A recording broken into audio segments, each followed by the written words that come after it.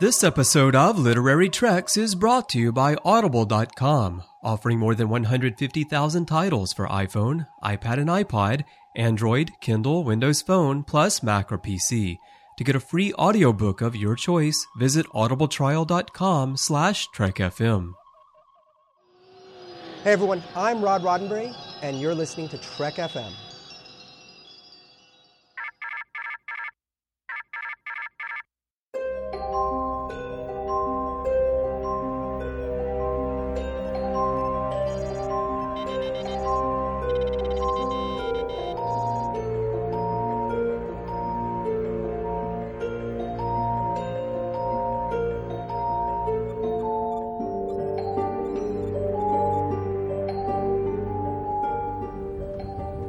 Are you taking all these books? I thought I'd take some light reading, in case I got bored. Welcome everyone to another episode of Literary Treks, our dedicated Star Trek books and comics show. I'm Christopher Jones, and joining me as he is every week is my esteemed co-host Matthew Rushing. And as some of you listening may know, Matthew and I are kind of on different sides of the football spectrum in the SEC West, and he's taunting me today with his Texas A&M t-shirt. Hey, Matthew. Well, Chris, I didn't necessarily mean to taunt you. I went running, took a shower, threw this on, and then I realized that, we were going to be recording, and I thought, oh, that's kind of funny. But I think a little bit like you, this season leaves me with some apprehension. Not really sure exactly how Texas A&M is going to do without Johnny Manziel now that he is playing for the Browns and or, what should I say, going to be riding the pine for Browns, most likely, so... Well, I wish I had known that you were wearing it because I had on an Alabama shirt earlier today. I could have kept it on. But yeah, I'm with you. I don't know exactly, where this season's going to lead us either, which is exciting because it's kind of like the comic that we're going to talk about in a little bit, the Q Gambit. We don't know what's going on there, just like we don't know what's going to happen in about 2 weeks when the football season kicks off for us. It's true, and I'm excited about it. So, yeah, gig 'em. Well, we have a lot of news today, and then in the feature, we're going to continue our discussion, actually conclude our discussion of the TNG comic series Intelligence Gathering with parts 3, 4, and 5. And during news today, we're going to talk a little bit about part 2 of the Q Gambit comic, as well as John Byrne's Time's Echo, the newest photo comic. Before that, though, Matthew, we received a letter from listener Rebecca Skipper that I wanted to present right up here at the front of the show because I think it's really important. We often talk about the need for audiobooks, more Star Trek audiobooks, and one of our concerns is our listeners who are vision impaired or blind who would like to read the latest books, but they can't, and often the text-to-speech on Kindle is disabled, and we mentioned that iBooks will read those to you. Rebecca wrote in and said, "Hi, thank you for discussing accessibility of Star Trek books and iBooks on the Mac for the blind in Literary Trek 69. I agree that we should have more audiobooks, but I also want to point out that many blind students in the U.S. can get a limited number of Star Trek books from the National Library Service for the blind and physically handicapped. Even more books can be found at bookshare.org, a site offering lots of Star Trek books in specialized formats for individuals with a variety of print disabilities, including dyslexia and visual impairments. I am more concerned about the accessibility of the comics." And actually, Rebecca has written in to me before asking about comics and how the text is presented on the page. Like, is it part of the artwork, or would a screen reader work with it? That's really interesting, Chris. I'm glad that she did write in to let us know. We have talked about this quite frequently, and I do think, of all places, of Star Trek books not being available, it just seems kind of crazy to me, when we talk about Star Trek and the advances of technology and all that, and then to not have their books specifically available to fans just because of visual impairment does seem just crazy. It does, yeah. I would love to see more availability somehow of the comics as well. It seems like almost doing kind of a commentary like you would do for a film would need to be done to kind of describe the page and what's happening and those kind of things to go along with it, because so much of a comic does happen visually and not just with text, especially these More so days. than a TV episode, right? Because Exactly. I Yeah. actually pulled the audio out of Star Trek episodes, and I have them all as audio files, and I sometimes just listen because I actually find new things in the stories that way just by listening to the dialogue because I'm not distracted by the visuals. But with comics, like you say, yeah, it is a little more difficult to have text only being read to you. But yeah, thank you so much, Rebecca, for writing in and letting us know that. And of course, letting so many of the listeners know that I think might have this as an issue. Yeah, definitely. This is something that I suspected, but I didn't know because I know that you can get a lot of books read if you're blind, and there's a service for you to get those, but I didn't know if they had Star Trek books specifically. So thank you for that, Rebecca. And again, the URL that Rebecca has shared is bookshare.org. So if you are vision impaired, or if you have dyslexia or anything else that makes reading a challenge for you, go check out that site and see what they have there, in both for Star Trek and other things as well. All right, Matthew, well, let's go into our first news story today. And we're going to judge a book by its cover here, I suppose. That's right, Chris. Judging a book by its cover. It's back. You missed us. It's back. It's like that character that Jimmy Fallon used to play on Saturday Night Live, the radio DJ. Oh, yeah. And we're back. And we're back. Yeah. Welcome to another episode of Judge a Book by its Cover. So this is David Mack's Disavowed, a continuation of the story of Section 31 and Dr. Bashir. I did see this cover a few days ago, Matthew, and my first reaction to it was kind of mixed. What do you think about it? Well, Chris, it got me really interested, actually, this cover. The look of the cover is very different from most Star Trek books. It has a kind of a grizzled-looking Bashir here. You can tell he's been in prison for a while.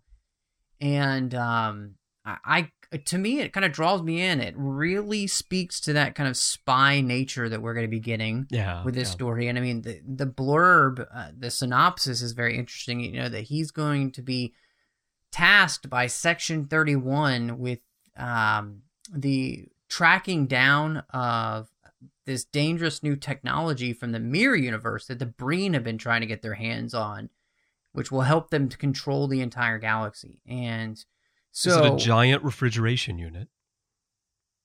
It's a possibility. I think that it's a freeze ray.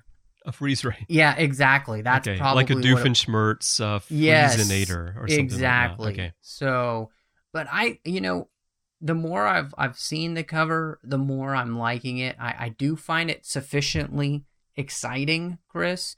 And the reason is because it does make me want to open it up and figure out what this story is going to be about. Yeah, what it reminded me of a bit was Alexander Siddig was in 24 a few seasons back. Yes. And so when I saw this cover, that's the first thing I thought of was 24, because it does, and like you said, it has sort of a spy feel to it, which is very appropriate for Section 31. But I immediately thought of 24, and maybe it's the boxes on the cover as well, because they do that thing on 24 where they box in different action that's happening in different places. Yes. Not only that, but it's got a layout of the galaxy behind him, and it's kind of overlaid with his service record and all these things. That looks like a map from Larry Nemechek's stellar cartography. It does. It does. So all of this put together really has, I think you nailed it, that kind of 24-ish type look, James Bondian kind of thing. So perfect. I'm really sold on this book. I honestly can't wait, because I think Section 31 is mixed with the fans, and if anybody could find a way to finally bring it down, I think Julian Bashir would be the one to do it. And so hopefully this will kind of be something that David maybe even works into a couple of books here to kind of give Julian this mission before they send him back to Deep Space Nine or whatever else he decides to do with the character. So this is just kind of interesting. We were talking about this again. We don't know where he's going, what's going to happen at this point. So anything's open. And I know David's going to be kind of picking up some things that he did with his Mirror Universe saga bringing into this. So you may want to pick up David Mack's Mirror Universe books and read those before you read this one. I'm thinking about doing that myself. Good idea. Good idea. Yeah, so I'm looking forward to it as well. You know, I've enjoyed the Section 31 stuff with Julian Bashir. Abyss, again, we did that here on the show way back.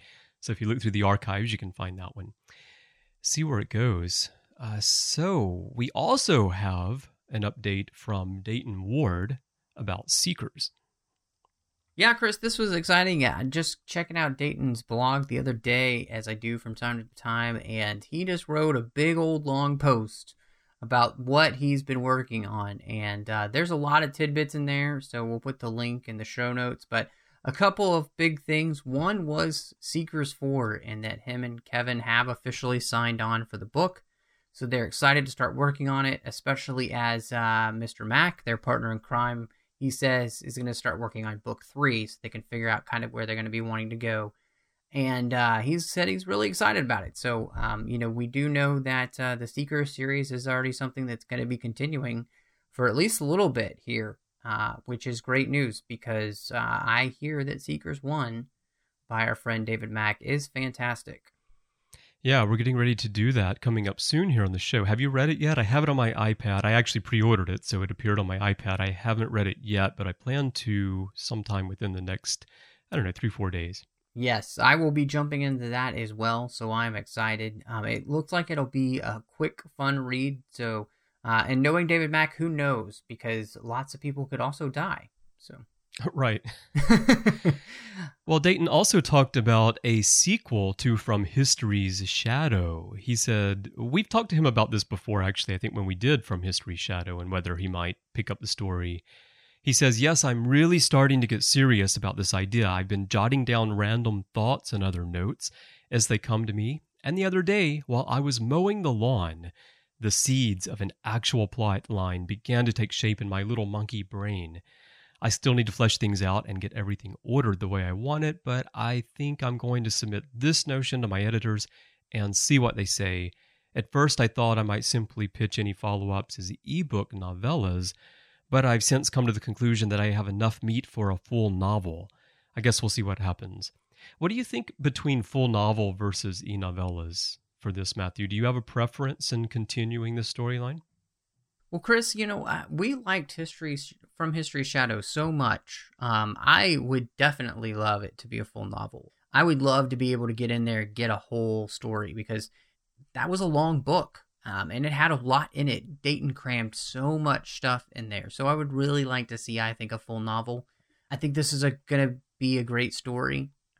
The idea for this kind of putting together all of these different things, especially with the Gary 7 and all, it just worked really well for me. I had so much fun reading that book, especially since Dayton was able to take a Star Trek book title and barely have any Star Trek characters really appear in the story. And I was still grabbed the whole time. So if he can do it again, my hat is off to him because that is a feat. And I look forward to it. So I hope we do see this. Yeah. I think in this case, I agree that I would prefer a novel. Although I love the ebook novellas that we've been getting. But yeah, a novel here would be good. So we'll wait and see what Dayton has come up with. I'm intrigued. I like the fact that the idea came to him while he was mowing the lawn, because my ideas tend to come to me in cases like that. I mean, some of my design and marketing campaigns that have won the most awards are things that came to me in the shower. It's like there you go. It just seed pops in your head, and there you go. So that's great. All right, well, Matthew, let's move on and talk about a comic here. The Q Gambit Part 2. I mentioned up front that we have no idea where this story is going, and you said that you love that. Yeah, Chris, and I really do think that continues here. The last time Q drops the Enterprise next to Deep Space Nine. With Jim Hadar ships. Exactly. As well. And yeah. So we had no idea what time frame this was going to be. Obviously, the station was there. But we really don't know where we are and what's going on, which is just like the characters. And in a lot of ways, this is kind of what I feel like the ongoing series should be. I shouldn't know what's going to happen. And right. So I'm really liking that ambiguity here. So, spoiler alert, quickly, if you haven't read this yet, you may want to grab it and read it. It'll take you like 10 minutes before you listen to this part, because we're not going to go in depth here, but we might mention some things that happen. So, I'm trying to think if I like this or I don't like it. I like you say, the fact that we really don't know what's going on. And it's one of those things where you get to the end of the comic and you're like, holy crap, what's that about? And it says to be continued. So then you're really waiting for next month to find out what's going on. So they're doing a really good job of pulling you in there. I still find the mixture of Prime Universe characters like Gul Dukat and Cisco a little bit strange, with Abrams verse Kirk and his crew. But it's intriguing for sure. And we had this question, I think we brought this up when we talked about what was going to happen next in here, whether this is the Abrams verse or whether they've crossed into the Prime universe, or whether this is another alternate timeline or mirror universe.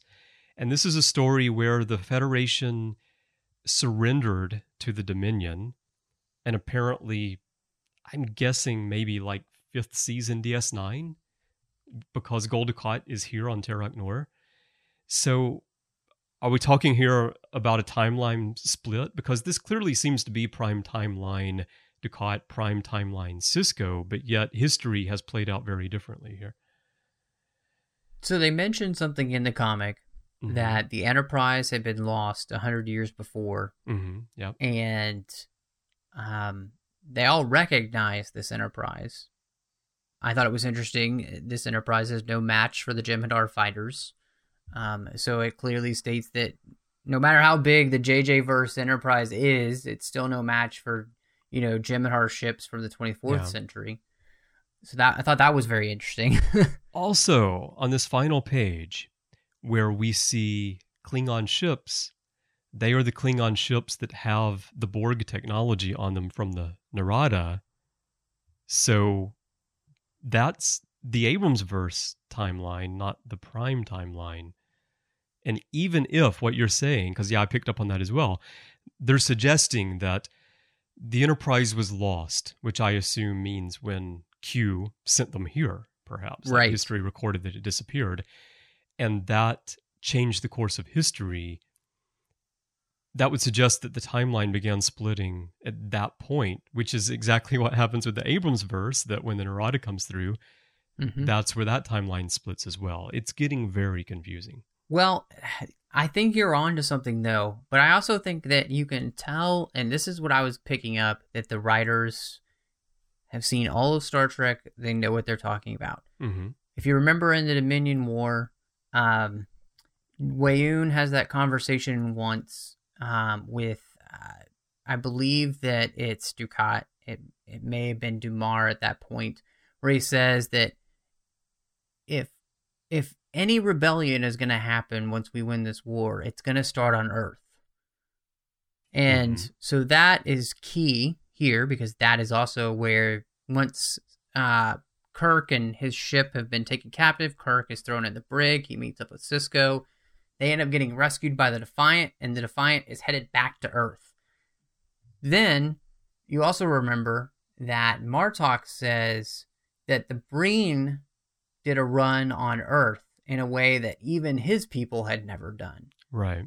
So, picking up on two of those things from the Prime universe and making them actually play out in this universe is quite interesting. Because obviously the Klingons have taken over Earth, and they are the ones that are in charge of it. Maybe that means that Earth became part of the Klingon Empire instead of the Federation.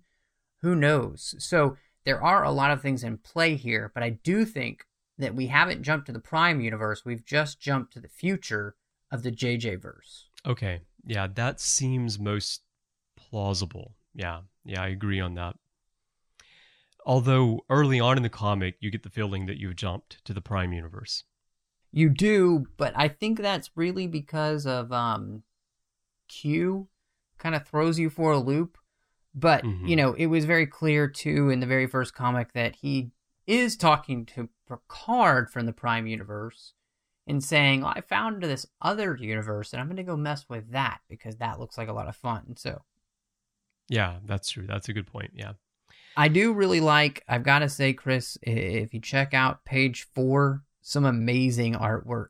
This picture of the Enterprise running away from some Jem'Hadar ships with the station in the background, little circles with the different characters talking about what's going on. Just great artwork. Really, really like that. That's also done in Abrams verse style, where you have the sense that the ships are traveling through some sort of tunnel, but yet they are firing still able to fire on each other and such. Yeah.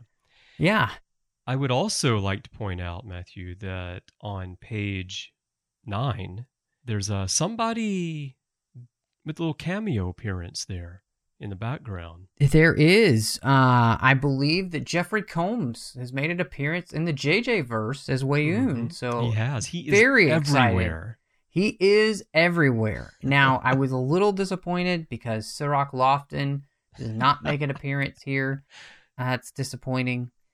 I thought maybe it would be kind of funny if we had run into Morn as well, just sitting at the bar. But yeah, he's looking a little green though. Maybe he's not feeling well. Yeah, maybe that is him, and he is just looking a little green. Or maybe that's Shrek.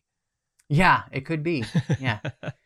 So all in all, I don't want to talk through this the whole way because I don't want to give it away. But I'll mention one other highlight is that Sisko punches Kirk. Yeah, which was awesome. So he's punched Q, awesome. And now he's punched Kirk. So I really, really loved that. So if any captain gonna punch Kirk, it's gonna be Sisko. Can I ask you another question? Yeah, that was definitely awesome. Can I ask you another question though? On page 15, there's something extremely distracting on this page. Who are these two people standing behind Spock and Bones? I really don't know, but I feel like they are friends of the artist. That's what I think. Or they are the artists? Yes, it could be. It's so, stylistically, I actually find it very distracting because there's such a mismatch between them and everyone else in the crowd and everyone else in the comic that when you look at the page, those two faces just keep popping out at you. They do. It is very interesting. I guess that must just be a cameo. So I think it definitely is. Yeah, it's a little bit strange. Usually these are. I've seen them do this before in here when they did the contest. If you remember, 2 years ago, where you could be on the cover and stuff. But this one was just a little out of the blue. No pun intended, since they have segregated all the officers in blue tunics together in the scene. Yes. But it was just a little bit weird. And then the fact that then when they pull in for the close-up, Bones and Spock, they have turned their heads to talk, but yet they've just duped the artwork. So these two people have the exact same facial expression behind them, even though other things are happening. So it's like they're staring at some spot on the wall or something. It's very weird. Another quick tidbit, Chris, as well, that I picked up on is, for some reason, Keiko is, I wanted to mention that. Captain, or at least in charge right now, of the Defiant. She is. Which was a little bit odd. But then the weird, other thing that gave it away to me is that when the Defiant goes to warp, it leaves the warp trails like they do in Into Darkness. Okay. And so I really do feel like we are here in the Abrams verse. Yeah. Well, also the on the same page where we see Keiko, the transporter effect is also Abrams verse. It's very similar to the JJ verse. Okay. So we know we are in the future of the Abrams verse. Yeah. Which to me is kind of exciting. I mean, Q said that he was going to give Kirk his own Kobayashi Maru, so what happens if the Enterprise has disappeared? It's created this future, but then you do go back and fix it. How does that all work? And are you just going to create another alternate timeline? What's going to happen? Kirk, I guess, is going to have to make a decision. Something like that is my guess. Or find another way around it. So that is really exciting. I don't know where this is going, but it's not as confusing, I think, as some people might make it out to be. Yeah, it's not. But you have to sort of pay attention to what's going on. And then which is great. I love settle that I'm in, having yeah. to pay attention to my comic. You know, I'm Yeah, love it's- that I'm having to try and pick everything up. They're not just going through the motions here and say, oh, let's just put Q in a story, right? They're actually putting together an intriguing Definitely. tale, I would say. Okay, so that is that one. The other comic we need to talk about, Matthew, is the new issue of John Byrne's New Visions photo comics, Time's Echo.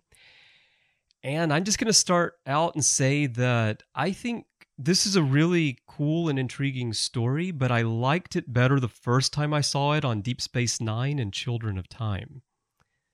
Yeah, Chris. You know, you remember way back when the Next Generation started? You had that great first episode, Encounter at Farpoint, and everything was new. And then the very next episode, it felt like you were, for some reason, just back in time. Like, Yeah. this could have been Kirk and Spock and Bones and Yeoman Rand and everybody else. It's because they had just taken the idea from an original series episode and kind of reworked it a little bit. Yeah, John Byrne did the exact same thing. And the thing that I was talking about last week where I was like, you're going to have to make this worth my money. John, you didn't. Yeah. I'm sorry.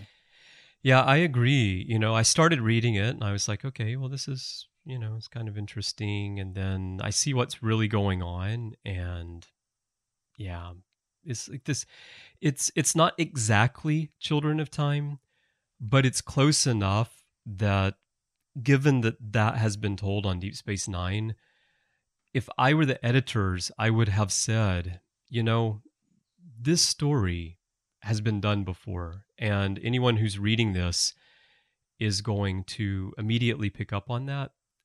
I think we need another story if we're really gonna make this work.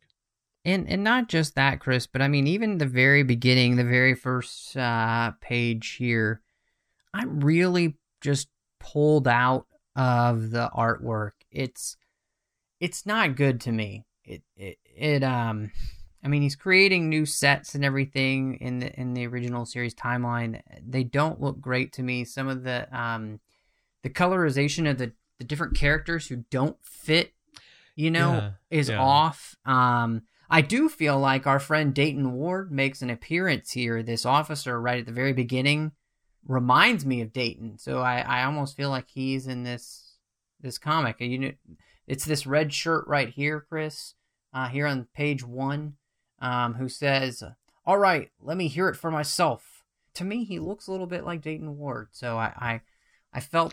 Oh, he does, doesn't he? Yeah, you're doesn't right. he? Yeah, so I thought that was great. But yeah, there were just some things like that just kind of really pull me out of the comic. And I appreciate that John is trying to do some really neat things here, but I found it sometimes distracting as well. So not only was the story to me lackluster, but I also found the some of the artwork the same. Now, interestingly enough, though, Chris, the comic doesn't end with the end of this Children of Time-esque story. It actually ends with another character story. Yeah, Matthew, there is a little coda to this story. Yep, it's quite interesting. It gives us kind of the reason why Yeoman Rand actually leaves the Enterprise. And it turns out that her boyfriend, Andrew Calloway, has been injured. And she decides that there's just no way she could continue on the Enterprise. And even though he's been injured and he's going to need a lot of help, she feels like it would be best to go with him than stay on the Enterprise. And so she transfers off, which is just a very interesting way to kind of give the reason for her not being there on the Enterprise anymore. I also thought it was interesting that they deal with the issue of, whether or not her and Captain Kirk had a thing. Mm-hmm. I like at the very end, he comes to say goodbye to her. And there's just kind of this look between them, and then she leaves. And this is where I think he did a great job with the art. The way that he's lit Shatner and his face and everything, there's this remarkable sadness Mm-hmm. in that scene. And so this I actually thought was really well done. It's just a So- very short thing, but I thought it was really well done. So this was your favorite part of the comic, then? Actually, it was, last yeah. few pages. So because it added something to TOS for me, yeah. in a way that, you know, the other comic didn't, because I'd already seen that in Star Trek before. So this was really well done, I thought. Do you find it odd that this is tacked on to the end? Is it a case where they didn't have enough content and they needed to fill up the pages? Because when you print, for those who don't know, many people know this, but when you print a book or a magazine or anything, you have to print. It's typically 4 pages at a time. You know, you can't do 2 extra pages because paper doesn't work that way. So is this a case of them just not having material, and so they came up with something else at the end? You know, I'm not sure, Chris, if that's the case or not. Whether it is or not, it's great that it's in there, because, again, to me, it was the best part of the comic. So, you know, I don't know if I would recommend spending $7.99 on this comic. I feel like it's hard for me to do that. Q's Gambit, go out and get that. Buy it now. Yeah. Whatever format you want to read it, it's fantastic. It's tough. I really like the end of it, but, you know, that's 4 pages out of 50-page comic, so. Yeah, I'm with you. Now, the previous photo comic we both thought was excellent. But this particular one, I can't recommend this one either. I mean, if you've never seen the DS9 episode Children of Time, then you might really enjoy this story, because the concept of the story is interesting. It's just that it's already been done in Star Trek, and it feels like the story was, for the most part, just lifted right out of that episode. And that's just really disappointing that he would do that. And so I cannot really recommend this issue either, not only because the story is what it is, but like you said about the artwork, there are a lot of inconsistencies. I mean, there's characters where the color shifts in the hand of the same character. Yep. Which there's really no excuse for when you're dealing with Photoshop. It goes from purple to blue. And yeah, it's not a great comic. The strength of this concept, as we said before, with the previous issue, was that the story was so good that you could actually write a book based on it, or do an episode, regardless of the artwork. And so if the strength of this is on the stories more than anything, then this one definitely falls short. Definitely. Well, luckily, Chris, that's not where we're going to end news. We just had one last thing that we wanted to share with everybody. And our friend Dan Gunther caught up with Preston Neal Jones about his development of the book Return to Tomorrow, the filming of Star Trek The Motion Picture. And it was a great interview. I wanted everybody just to know that this was out there. It's available at TrekCore, where Dan's reviews get picked up as well. And so I think everybody needs to go check this out. And I would say order this book before you can. There's only 1,000 copies of it out there. There are only 1,000 going to be made available. So make sure you do get yours pre-ordered. I have mine. I'm excited to read this. It's over 600 pages. And after this interview, I am super excited, because he says that one of the reasons, just a quick tidbit here for everyone, that it didn't get picked up by an official licensee like Pocket was this isn't a clean book. I mean, it's not a pretty retelling of what happened. It's the truth. It's the nitty gritty and the dirtiness of trying to get the motion picture made. And it doesn't put everyone in the best light. And so, but being based on all the interviews that he did, I mean, talking to Robert Wise and Jerry Goldsmith, I mean, these kind of people, fantastic. So I cannot wait to read this book. You know, Matthew, I also wonder if this is going to be the case with William Shatner's new TNG documentary, which is about to come out next week, that it's maybe not going to be a clean look, like you said, of the early seasons of TNG, in the sense that I think he is going to be getting into some of the tension and some of the ego battles and some of the unpleasant things that went on behind the scenes getting those first 2 seasons produced. Well, yeah, and I think that's going to be interesting, especially, you know, coming from Shatner, who, you know, George Takei just now is going to be on Oprah again, talking about how Uncle Bill was just such a jerk, to them all. Which, oh my gosh, let it go. That's your only claim to fame anymore. Yeah. That and going, oh my. But I think it is interesting to hear this, though, because... Oh, yeah, definitely.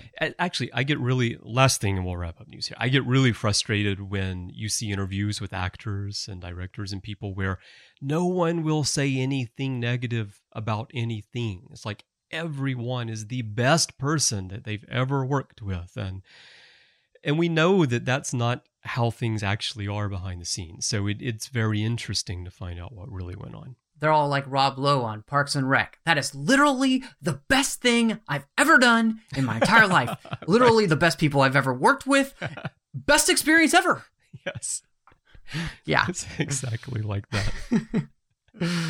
All right. Well, that is, again, we'll put a link in the show notes to that. Go over to TrekCore and read Dan's interview over there.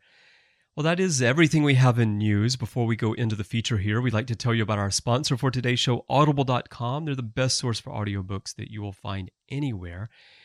And, oh, you know what, Matthew? I think what we should recommend today, since you just mentioned George Takei, they actually have George Takei's autobiography there in audio format. So is it read by George Takei too? Well, of course, Matthew, it's read by George Takei. Do you think he would let anyone else read his autobiography? I can't imagine anyone or anything but the dulcet tones of George Takei reading his own autobiography. It just, oh man, talk about sullying a man's reputation by having somebody else read his own story. The thing about this book, though, Matthew, is, now this is To the Stars, the autobiography of Star Trek's Mr. Sulu. This was actually released back in 1994, so a long time before the current George Takei that we know. And I guess oh my, I mean, was he saying that back then? That's sort of more of a more recent thing, isn't it? Yeah, I think that's before the classic oh my. I think so, yeah. Which is disappointing. I like when he says it. It's fun. But yeah, you can get this absolutely free if you go to audibletrial.com/trekfm and sign up for the trial. And when you do that, it really helps us keep Literary Treks coming to you every week, because we will get some money from Audible, and that helps us pay for the cost of hosting bandwidth to get the shows out to you guys. So check it out, audibletrial.com/trekfm. To the Stars, the autobiography of Star Trek's Mr. Oh My, Sulu. And we thank Audible for their support of the show and the network. Chris, this week we're going to be following up with last week. We started the Intelligence Gathering comics, and we did issues 1 and 2. Well, 1 and 2 were kind of standalone. Now, 1 is going to play a large part of what happens in the rest of this comic. 2 really didn't, so we decided we could break that up. But 3, 4, and 5 really do flow right into each other and create kind of one massive story, which I thought was really interesting. In fact, Chris, I was rereading this again today, and I get to chapter 3, and I'm reading through it, and then I'm looking for chapter 4. I never ever saw chapter 4. The next thing I knew, it was like at chapter 5 of the storyline, and I'm like, but where's oh, I guess I just missed where it actually started. Yeah, it is like that. If you have the edition that we have, which is just the entire 5 parts as one long story, there's just that little black strip up in the upper right corner that says chapter 3, chapter 4. And chapter 4 starts out right where chapter 3 ended. It's almost like in DS9, is it Tacking Into the Wind, Matthew? The one where they're just continuing the story from the last episode, and it's got like an 8-minute cold open. Yes, I think you're right. It's kind of like that. Like if you didn't see the last episode, you're going to be wondering, why are they starting right here? But if you watch them back to back, it just flows. And this is exactly the same with these comics. Now, the first page of chapter 3, beautiful shot of space dock. Really is beautiful. In fact, I thought it was interesting that it's Starbase 215. And, we've seen Space Dock before orbiting Earth, but I didn't realize that they also had space stations this big out in, just other places in space. Because these are massive. Oh my gosh, yeah. I saw an infographic go by on Twitter the other day with a size comparison, and it had Star Wars and Star Trek elements, and then even science fiction things on there. But they had like the Death Star and Star Destroyers and the Enterprise, and they had one of these space docks, and it was the biggest thing of everything, just absolutely enormous. And how would you build something this big not in orbit of a planet? Chris, I asked actually the same thing. Goodness. Or maybe it is in orbit of a planet. There is sort of a haze back there, like maybe there is some planet there, but it's definitely not at Earth. It does kind of make sense, though, to me, when I think about it, that you would have a station this big far away from Earth. I mean, you really do need something that's massive out there, because you want something that a ship can go to and be fully serviced before it goes back out, instead of having to go all the way back to Earth or McKinley Station or any of the other stations that we know of. It's not just a parking deck for starships, right? It's like its own like Deep Space world. Nine, where that's really all it is. And that infographic that I'm talking about, it had Deep Space Nine on there also. Deep Space Nine was about the size of like the top of one of these space docks. And that's Yes. In fact, I'm looking at that right now, Chris. You wouldn't think this, but Deep Space Nine is about the size of the top of Regula 1. That's what it looks like that on this infographic. So yes, the space dock is huge. So you're right. This is a beautiful shot. And then we get into the Enterprise, and they're showing the Romulan prisoners that they had picked up from the very first issue. They are dropping them off at this starbase. Yeah. And they're also doing some repair work on the Enterprise itself. This is 5th season, so this really kind of plays well, I think, when we're talking about, does this work 5th season? And the Enterprise has been out there for a while, running all these diplomatic missions and stuff. A lot of wear and tear. And for those listening to this, if you didn't hear last week or you're not listening back to back, just a reminder, these 2 Romulan prisoners are the guys that were riding the jet ski type things inside the Daystrom 1 memory core, where Riker and Data were. Definitely. So yeah, I think this is a great thing, this comic, because it really is picking up that storyline, which is funny. It's almost like comic 2 never happened. It really does feel like that. It's weird. And what's also strange there, we've seen this with other comic series as well, where like comic 2 or 3 feels like it's filler to make a 5-part series, where like the other 4 comics seem to go together, and there's just this one that's there somehow. Yeah, it is a little bit odd, but I really like this, and so they're picking up engineers to help them fix the Enterprise, and there's this great little conversation between O'Brien and Geordi about, he's like, how do you do this? Just standing in the same office day after day. I mean, you don't move from this transporter room, which I really didn't get that point, because you remember on Deep Space Nine when he joins the station and Picard comes to send him off, and he says, Transporter Room 3, this is your favorite, isn't it? So it doesn't seem like that's the only place that he works. Well, maybe he's in a transporter room most of the time, so maybe it's not the same one, but they all look the same probably inside the ship. So Exactly. But, O'Brien, just thinking here, I like the fact that they do bring in O'Brien. We're going to have O'Brien go with Geordi, so you get him something more to do. But I'm also thinking that one reason he might enjoy this is the same reason that we see Uhura in the search for Spock taking the post that she takes. And we know O'Brien's backstory. We know his history fighting Cardassians and all.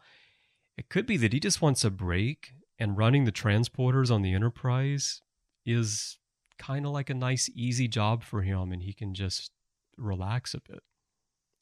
I think you're right. And I also think when you think about all that O'Brien goes on to do later on in Deep Space Nine, how much he learns probably from being on the Enterprise as well. I mean, and he is with one of the best chief engineers, Geordi, and Data, of course, tons to learn there.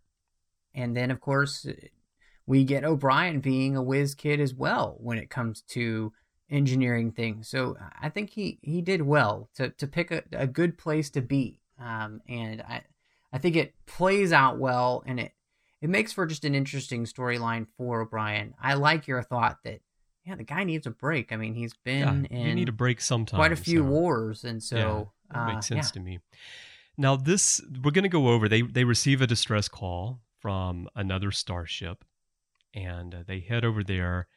And this is the USS Jackson, which I can imagine, like on the bridge, there's like music playing all the time. It's like Jackson 5, Michael Jackson, Rockin' Robin. Music. Oh, Rockin' Robin.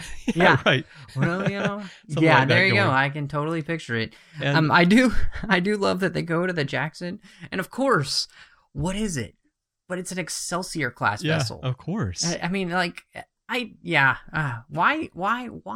There's a little bit, as we go through this comic, it's like they're mining TNG and throwing in every little thing that they can, and maybe not even just TNG, but even all through Star Trek. So you've got an Excelsior class ship here.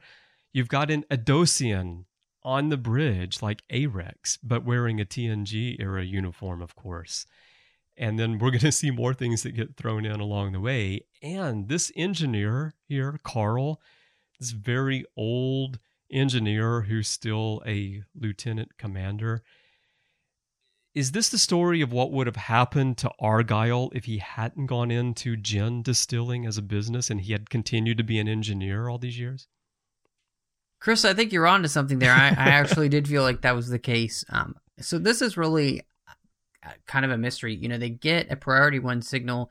They go to meet the Jackson. They show up, and the captain of the Jackson's like, hey, how's it going? Can I help you? Why are you here?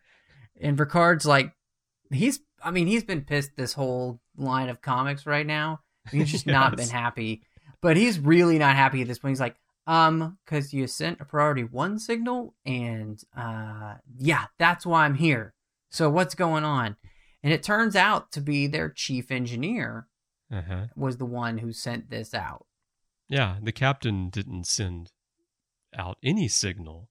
In fact, the captain his attitude is like, I am way too handsome to be talking to you, Jean-Luc Picard. Yeah, I feel like, that he was working on his hair gel before he got called. And so they beam over to the Jackson. They take O'Brien with them because he knows Excelsior class vessels. Apparently he had served on one before. Maybe the Rutledge was a Excelsior class vessel. And so Geordi decides that it would be good to have somebody who's more of an expert in that type of ship to go with him, which makes complete sense to me. And Geordi's at this point, he's just trying to get O'Brien out of the transporter room sometime. Mm-hmm. So the captain of the Jackson and Picard are talking. He says, look, my original chief engineer just retired after 15 years. This new guy came in, and it's just been crazy since then. And he keeps having all these wild stories about this weird wave he keeps seeing, and nobody can see it. So I can find him to quarters. I found it interesting because I deal with IT people a lot in business to business, and these are shops with mainframes, and the people stay there for a very long time. And so they talk in here, this engineer is talking when they've got him in his quarters, like you said, and he says, my predecessor must not have believed too much in updates because most of the engineering protocols and fail-safes around here dated back 15 years. And I thought that's exactly what happens in a lot of corporate IT shops, that the guys have been there for 15, 20 years, same guys, and the fail-safes and the protocols and the software and everything they're using and their procedures still date back to that time. And if you try to tell them, here's something that's a new threat, they'll say, nah, nothing to worry about. And it's sort of the case here with this engine too. Like this wave that he's detecting that makes them think that the ship is in imminent danger is something that was supposed to have been solved a really long time ago. Right, which makes the captain not believe him when he says he's found it. It's like, we've solved this problem like 20 years ago. Yep. So Captain Picard meets up with O'Brien and Geordi, and they decide, look, we'll do our own tests here on the Jackson to figure things out. And Geordi and O'Brien can't find anything, and they're kind of worried that, maybe this engineer's just gone nuts. They And start then all of a whispering sudden, to each other. yeah, which was great. Can you answer me this? Why does the engineering section of the Jackson look just like the engineering section of the D? Because they're just reusing the sets, Matthew. It's very common. You just redress a set, save some money in production. All that pen work, it's Right. tough. Yeah, okay, I got it. So they end up finding that this wave is happening, and it starts a warp core breach on the Jackson, and it's spreading. So they start beaming everybody off the Jackson and trying to figure it out. And they end up finding this little device in a Jeffries tube that is causing this wave to seem to happen. And it turns out that, in fact, they were never in any danger whatsoever. But this little device, they found one on the Enterprise D as well, has been used to create the effect of the wave without actually putting anybody in danger, which is so weird because you're just like, what is going on with this like, why is this happening? Yeah, and this is where I talked about how they start mining like every little thing that we've seen before, where we've seen cases where these devices, not this particular device, but a device like this, has been attached to the ship somehow in different Star Trek and causes some sort of issue. But yeah, you're thinking, okay, well, this is weird. And so someone's trying to sabotage this. Did you ever think that Carl himself had put it there? Actually, I didn't, because we had dropped off the Romulans, and at this point, I felt like maybe they had something to do with it. Mm-hmm.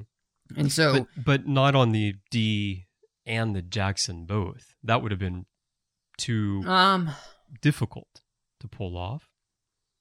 I mean, I just, for me personally, I just felt like that they were involved somehow with what was going on, and which I didn't they know are, exactly, right? Yeah, I didn't know exactly how, but it just But at this seemed point, we don't know. Yeah, to mean something. We had the Romulans at the beginning, and we've just dropped them off at the starbase, so we're referencing that again. So I felt like that meant something, and then Picard. This is what's so interesting. Picard says that he wants to get to the bottom of this, that maybe they're being led somewhere. So the very next scene, which actually starts the next issue, is him and Data in stellar cartography. Yeah. Which, just reminded me how much I love that set from Generations. Like, fantastic set. Oh, it's a great set, especially in the theater the first time you saw it. You're like, wow, the entire room is this really for you too. I'm glad you mentioned that this starts chapter 4, because this time I missed it as I'm flipping through as we're going and didn't realize that this is the start of chapter 4. Which is so funny, because it really is so easy to do, to have that happen, because it literally just picks up. You feel like it is the next scene, like that him and Data would go to stellar cartography. Now, of course, originally, if you were buying these one at a time as they came out, you wouldn't have this problem. This is very true. But it is, I really love this, because one, it kind of, there's a few things that they do in this comic to kind of mesh a few things with some of the TNG movies. Yeah. And one of them is having stellar cartography here, which to me makes sense. It doesn't pull me out or anything. I just believe it's just something they never used before Generations. Sure. Or they did, and you just never saw it. So. Well, now on the next page, again, mining more things, 3 ships show up, and who is it? Well, none other than the Packlids. Which, yeah, and they all have the same exact reaction. Like, what are they doing here? And apparently their ships have been upgraded. Are they lost? They have serious weapon capabilities. And instead of them like putting up a huge fight, they just crash into the shield of the Enterprise and destroy themselves. Yeah, but their approach is weird. They show Picard looking on the view screen, and there's this Packlid, and the Packlid says, "You think we are stupid, but we are smart. We will destroy your ship." And Picard says, "We have no disagreement with you. Surely let us talk. Request denied. We will scavenge the remains of your ship for technology and materials that we can use to expand our empire or sell to the highest bidders. Prepare for our attack. And Riker's expand their empire? There's no Packlet empire. Deanna, why are they talking like that? So you get the feeling like they are possessed, right? Yeah, exactly. Mm-hmm. And it is very interesting because, one of the we've talked about before, and I think you and John and Ken talked about on the Ready Room a few weeks ago about the need for Deanna on the show, and she plays her part here very well, saying, there is something wrong with these guys. They are not in their right minds. And then it turns out that they ram themselves into the shields of the Enterprise and completely obliterate their ships.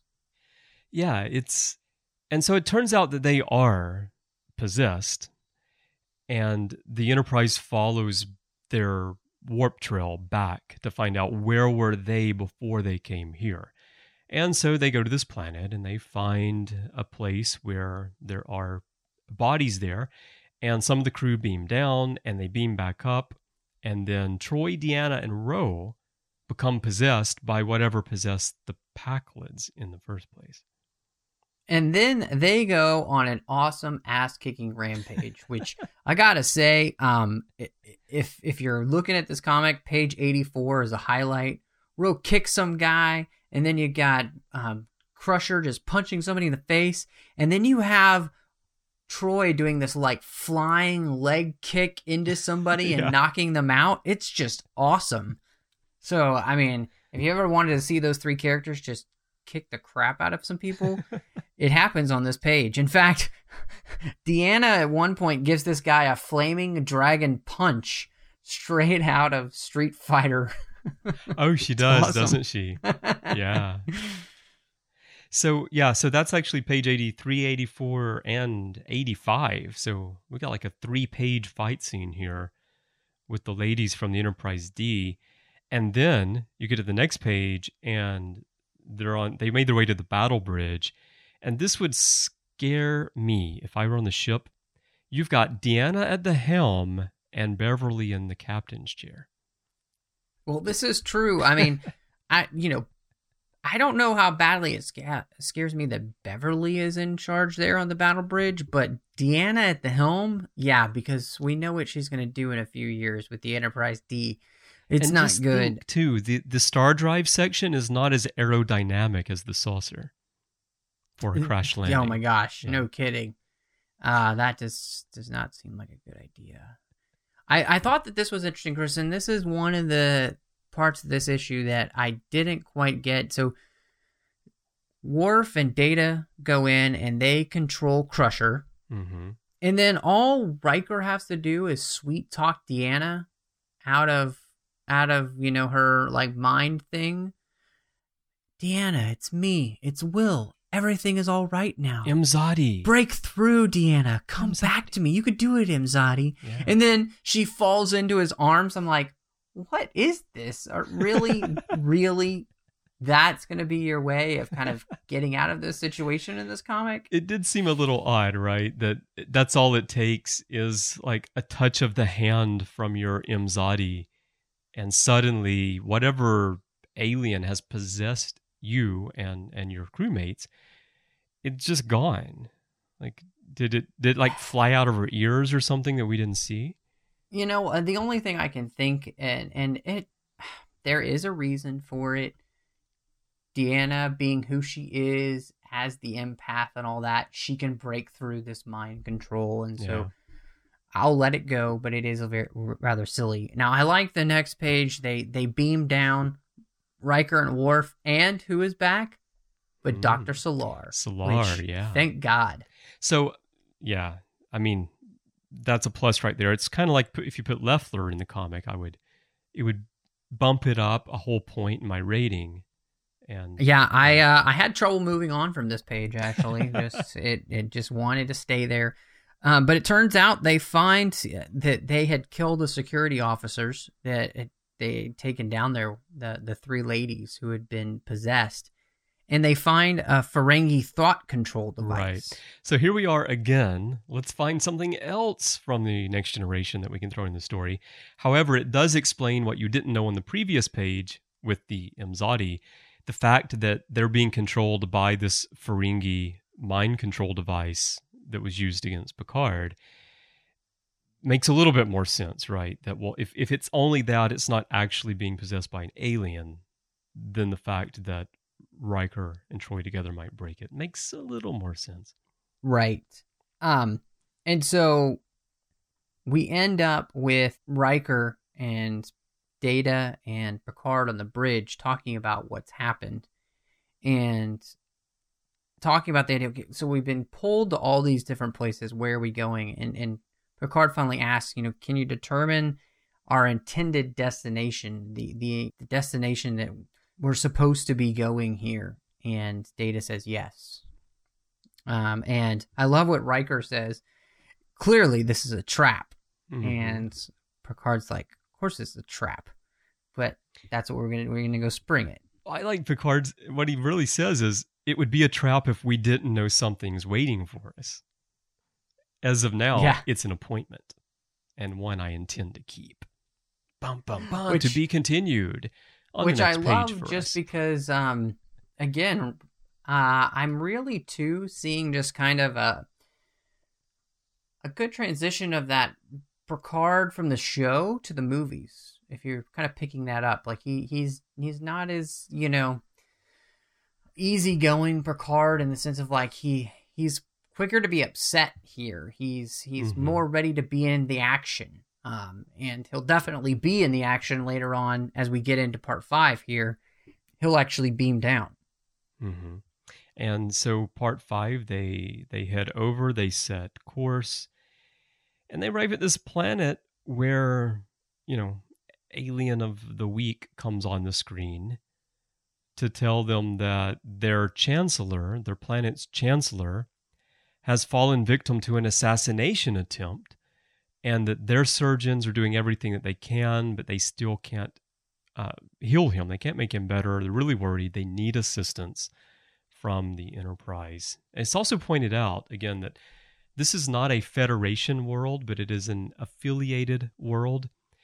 And so as we talked with the episode about the dam, here again, the Enterprise is a ship that just goes around to different planets that aren't even members of the Federation just to see if they can, lend assistance to a leader who someone has tried to assassinate. Well, and at least at this one, they're being pulled there for a reason they don't know about, but they're going there for a purpose. It wasn't just like, they happen to be called, on the special Federation bat phone. Hey, we need a mediator. Can you send that Picard guy, that Johnny Luck Pickard? That'd be great. He's the best. I picture if you go to a restaurant, and you put your name on the seating list, and they give you that little thing that vibrates when your table's ready. Yeah. I think Picard has one in his pocket, and when the Federation needs the Enterprise, when it's their turn, it vibrates, and then that's when they have to go and mediate some kind of dispute somewhere. Your dispute is ready. It's like how doctors have pagers inside the hospital, to get called when they're needed. Yeah. That's exactly what he's got in his pocket. So they send Dr. Crusher down with Data and a medical team. And Picard says, at least on this page, that maybe Dr. Crusher could be the target. And so they're going to send Data down with her to keep her safe. And as they beam down, we see in the foreground here some Romulans saying, we're in luck, they brought the item. Mm-hmm. And instead of grabbing Crusher, they grab Data, and then they beam out. Yeah. Now, we don't know for sure that those are Romulans, really. I mean, they're completely in silhouette. But you can tell, if you look closely, that they're Romulans. And knowing what's happened previously in the story in the first issue, then you think, okay, Romulans. But what got me is, they grab him, they beam him away. Beverly turns and says, Data. But then later on, she seems to not know who it was that took him. She's like, some people grabbed him. And at least the way it's drawn, you would think Beverly saw them disappearing. I mean, the Romulans, they're not disguised. They're wearing their full Romulan military uniforms. It does seem like, from the way it's drawn, that she saw him. Apparently, the eyesight was off on the drawing. She actually didn't see them. And so then we get to the next page, and Picard tells Riker, look, Data and I kind of suspected that it might be him that they were after the whole time, and we've had Geordi implant a homing beacon inside of him so we can find them. And turns out that he's about 600 miles away in some sort of mining facility. And Picard's done. He's like, all right, you, Worf, Riker, let's go. We're going to figure this out. And they all beam down, which I thought was really interesting because, again, it's Picard. He's having a different attitude. He wants to get to the bottom of this himself. He's tired of being, pulled around on a chain like a dog, not knowing where he's going. And I can see that. And I can also see where they thought maybe Data's the target, because if you put yourself in their shoes as you read through this comic, and even though the second issue doesn't seem related to the overall story, think about what happened at the beginning. Geordi figured out in issue 1 that whoever these people are, they're after Data. And then, of course, now we know it's Romulans. In issue 1, they find out that Tomalak is there. But if you think about, if you're in Picard's shoes and you've just been dragged here, and then immediately you're dragged here, and then you're dragged here, and all these weird things are going on, and you remember someone's trying to get Data at the beginning, then I also would be fed up, first of all, and I would feel like I'm going to get to the bottom of this myself because I am tired of my ship being dragged all over the quadrant on this wild goose chase, and none of it makes any sense. And then I would also be very suspicious that, okay, someone wants Data for some reason. So they beam down, and they end up in this room, and this is where another movie tie-in. They have the little tiny Romulan interceptor that we'll see in Nemesis. Yeah, they do. The one that's on the scimitar, isn't it? Exactly. Like the Riemann ship. You will also notice that this room looks a lot like Cerebro, but a bigger one from the X-Men. So they're pulling in a lot of things. And Tomalak is there as well. And it turns out that after their whole, search with the Iconians a few years ago, they started researching their technology, trying to look for more gateways. They really wanted to be able to find a way to kind of harness that technology, and they found this gateway here on this planet. They constructed this dome to keep them safe, but little did they know that this gateway led to some place that they really didn't want to be opening. You got to be careful with gateways like this. You don't want to just be hopping around to places unknown. We saw what happened to Kira in the DS9 relaunch series when she went through a gateway. These things are not things to mess with. And yeah, so obviously why the Romulans would want it. I mean, they can send an invasion force right to Earth and march their soldiers right out there on the planet, but they're screwing around with some technology that they shouldn't be messing with here. And of course, kind of like the Borg letting species 8472 into our space, same thing here, some other weird creature that's going to come through. And except this looks like they went straight to that universe from Starship Troopers. Yes, exactly. Yeah. What do you think about things like this, Matthew, with stories where and Starship Troopers is a great example, actually, where writers will portray these aliens as being these hideous creatures that are based on cockroaches or worms or all sorts of things, and you just feel like there's no way that these creatures would exist with technology and be coming after you. It feels like, does it diminish the threat to you at all? I mean, it's like horror flick almost. I don't know. I mean, with being a comic, I can kind of let it go a little bit more. I mean, generally speaking, though, because we see it not just in comics, but we see it in movies and TV and everywhere. I don't know. That's a great question. I think I'd have to give it some more thought. In some stories, I think it works, and in others, I don't. This one was, and if these were just creatures trying to come through, it would be one thing. But these creatures actually talk in here, and they say that all who are not of the whole must be consumed. That which is other will be consumed. Your young, your females, your worlds. Once we have clawed our way into your plane, we shall consume all.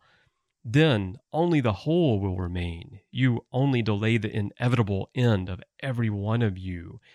And in that scene, it's this gray face with glowing red eyes and sharp teeth, and it's just purely a creature. It's, I don't know, you can present a threat that way, but it's not as interesting to me as if it really were some other advanced race that was going to come through. Yeah, it's not. It is a little bit species 8472-ish with even crazier. Mm-hmm. It's like beefed up 8472. So bigger teeth. What I did like is that they actually do kind of tie in issue 2, and a couple of these creatures get through and they're fighting them. Their phasers aren't having any, effect. And Worf hops in that little ship. He notices that little ship and he hops into it and starts shooting the aliens with that. And Picard says, "Well done, Worf." And he's like, "I thought we needed a bigger stick." Right. Which to me was just kind of a callback that Worf does things the Worf way. Well, figure them out, the Worf answer. This was the Worfian solution. Exactly. Just get a bigger stick. Yeah. So there's always a bigger stick. That's right. So it turns out that the only way that they're going to be able to shut this gateway down, keep these aliens from coming in, is that somebody is going to have to stay back and close down the portal. So one of the Romulan Centaurians, who's older, says that he'll do it, and he just manages to get it closed. And Picard confronts Tomalak, saying, why didn't you just ask for our help? You dragged us halfway across, the quadrant. Mm-hmm. Yeah, you almost killed, the leader of this world, all to just get us here. Why didn't you just ask? And I love that Riker says, Romulans fear disgrace more than death. And the very last line is, at least one of you understands us. Yeah. Yeah. What do you think about the concept here, though? Something we didn't really clearly state here is that the reason that they were trying to get Data throughout this entire series is that Tomalak and the Romulans knew that maybe Data, because of his positronic brain and his knowledge of Iconian technology, he might be able to close this portal for them. So they needed Data, and Tomalak tells Picard that your assistance was required. And that's when Picard goes into the thing about why didn't you just ask? Isn't it just a crazy, crazy roundabout way to try to get some help to close a portal? Yeah, I think at that point it was like, this is so convoluted, this would never work. But at the same time, it was an interesting jaunt through season 5 of TNG characters and character growth and kind of watching what they were doing. I thought like here in this comic, kind of tying things together with what we see in the movies as well. And there's just a lot of things going on here that I really liked. In fact, you even get another callback to Nemesis where Data says that he'll stay and blow it up because he could do it. And so again, Data being willing to give his life for the universe at large at this point. So I really, all in all, I think that this is a good comic series, especially all together. I think you do need to read them all together. It makes more sense that way. Yeah. You'd probably just pick up the trade paperback or the whole book from Comixology. So I would just recommend you do that. And I guess if I was going to rate it, Chris, I'd probably give it 7 out of 10 Solars. Oh, so nice. Yeah. I think I'll give it one big convoluted plan. Oh, that's a good one. I should have thought of that. Dang. But yeah, I agree. It's a fun series. I mean, it's got some, I feel like there's maybe a little bit too much of mining different things, like the Ferengi mind control device and the pack lids, and just so many different things that have happened. Sometimes when you're writing, you can put too much stuff in. You can try too hard to fit too many things in, and I think that happens a little bit here. But the artwork is good. I think it's an interesting story. I think it's written well. The voices sound good. You know, it does feel like a 5th season TNG episode, which we decided last week, but it continues that way all the way through the final 3 here. And a little bit of an easy out, as we talked about with Imzadi, but there's some close-ups of Solar in here. So yeah, I'll give this a good rating. I think it's definitely worth a buy. Well, Chris, that's a great comic, but that's not the only thing we've been talking about here on Trek FM. So here's a quick look at some of the things you may have missed on some of our other shows. Previously on Trek.fm, Standard Orbit. Everything that we do has to exist inside of this little box. This window, yeah, if you will. Right. And you can do whatever you want inside there, but once you step outside, you know, it's the real world. Earl Grey. That's, you know what I mean? And then Star Trek V is all about crapping all over the rest of the movies that just came out. Axanar, the official podcast. When you're in the edit bay, as soon as you put one image next to another, it's this instant gratification. It's this great creative jolt, which happens every time you start juxtaposing your images. And when you start seeing things fall into place, it's really galvanizing and it's really thrilling, actually. And I love feeding off that kind of energy. The Ready Room. Well, you know, time is not really linear, Shar. So the monkey, he's always been there and he always will be. I take the Janeway stance on time travel. It gives me a headache. The Orb. Batman also creates a contingency plan for all the other superheroes just in case something goes wrong with them. So what does he do for the Wonder Twins, for example? Like, how's he going to take them out? I think he just separates them eternally so they can't smack their hands together. To the journey! We have like a whole bunch of geek aliens, like they're wearing their own superhero t-shirts. They're eating Hot Pockets. They have headphones on, and they're all in their own little, 24th century room. But they're like, dude, I totally just pwned the Voyager. Commentary, Trek Stars. And underlines the goal of Prexy Gail Berman to re-energize the pipeline while revitalizing the PAR brand with top-tier talents such as Abrams. I love trades. You have They're no idea what you're saying at this point. Warp 5. He can put her mind at ease about these kinds of things because he can just, you know how Trip is, like, let's have some catfish and like just hang out. I was just thinking that. Continuing mission. We actually spoke with CBS legal team, and that was one of the things that we had told them, is that all of our visuals were all original scenes, all of our animation was going to be original, all of our music would be original, so we would not be stealing any content from the original era, and they liked that a lot. Literary Treks. And I just love that because it is very true. Picard in some ways kind of has that Yoda-ness about him where he will kind of speak in a riddle and he wants you to figure it out. And that's what else is happening on Trek.fm. Nice, Matthew. Great transition there. I think that's the first time you've ever led us into the promo spot, isn't it? Well, Chris, I just figured I'd do what I can for the rest of our friends here on Trek FM and their great shows. Very good. Yeah, so check out all of these shows and find out what we're talking about. We cover every aspect of the Star Trek universe here on the network, and you'll find us everywhere that you get your podcasts. So just search for Trek.fm or the name of the show you want to listen to, and you'll find us. Be sure to subscribe to the master feed as well. That contains every episode of every show that we do, and some other special audio content that you can only find there in that feed. We've been asking everyone to leave us reviews recently. Our reviews promotion is ending today, in fact. If you're listening to this, you might still be able to get your review in. The deadline is Sunday, August 17th at midnight Pacific time. We'll be running another promotion later on in the year sometime. But even between promotions, we really encourage everyone to please leave us some ratings and reviews on iTunes and Stitcher, because those actually make a difference in how we place in search results. We'd love to hear from you, definitely, and we also want other fans to be able to find the show as fans of Star Trek books and comics. So help us out. It only takes a moment, and we really appreciate your reviews.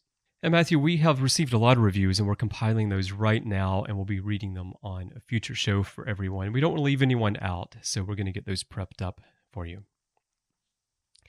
If you'd like to leave some feedback on today's show, there are a number of ways that you can do that. Just go to trek.fm/contact. There's a form there.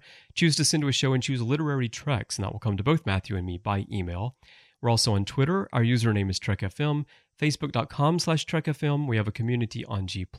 Forums at trek.fm/forums. You can even send us a voicemail. Look in the left sidebar on the show page on the website, and you'll see the tool for that. Or go to speakpipe.com/TrekFM, and you can contact us that way as well. And all you need is the microphone on your web camera, your smartphone, or your tablet, and you can upload it there from that page. Now, Matthew, when you're not cutting out those pictures of Solar from the comic and making a collage for your wall, where can people find you? Man, it's so hard to do on a digital comic there, Chris. Well, you can find me. Yes. It's so expensive. I'm Matt Rushing02 there on the Twitter. You can also find me doing The Orb with you or talk about Deep Space Nine. And in Chris, you can also find me on my own personal blog at 42lifebetween.wordpress.com. Now, Chris, when you're not trying to find ways to break up the Anzadi couple so you can have Troy all to yourself, where can we find you? But I never let her drive. Probably a good call. That's right. I did once, and my insurance rates went way up. You know, apparently you crash a starship and they get all pissed off. No, it takes years to get that stuff back down. So, woo! Can you take defensive driving for that? You can find me on Twitter. Also, my username is CBrianJones, the letter C and Brian with a Y. I'm on Facebook, facebook.com/CBrianJones. Feel free to hit me up there. And then I have my website at cbrianjones.com. Elsewhere on the network, you can find me on so many shows, of course, doing The Orb with Matthew. Also, The Ready Room, Continuing Mission, Matter Stream, Hyper Channel, Warp 5, and the official Star Trek XNR podcast. I'm on a lot of different shows, so tune into those if you want to hear more of my thoughts on the world of Star Trek. Before we let you go, we would like to remind you about Audible.com, our great sponsor for today's show, and To the Stars, the autobiography of Star Trek's Oh My, Mr. Sulu. That's not the actual title of the book. The Oh My is not in there. It's from 1994, and George Takei is narrating it himself, and you can get it absolutely free if you go to audibletrial.com/trekfm and sign up for Audible. You're going to love the service. If you love podcasts, you'll definitely love audiobooks. And if you're not an Audible customer yet, then this is a great chance for you to get a free audiobook and support the show at the same time. Again, that's audibletrial.com/trekfm, and we really thank you for supporting Audible, and we thank Audible for supporting the show and the network. Well, thank you so much for joining us, and until next time, live long and read on. What do you call that, light reading? To each his own, number one.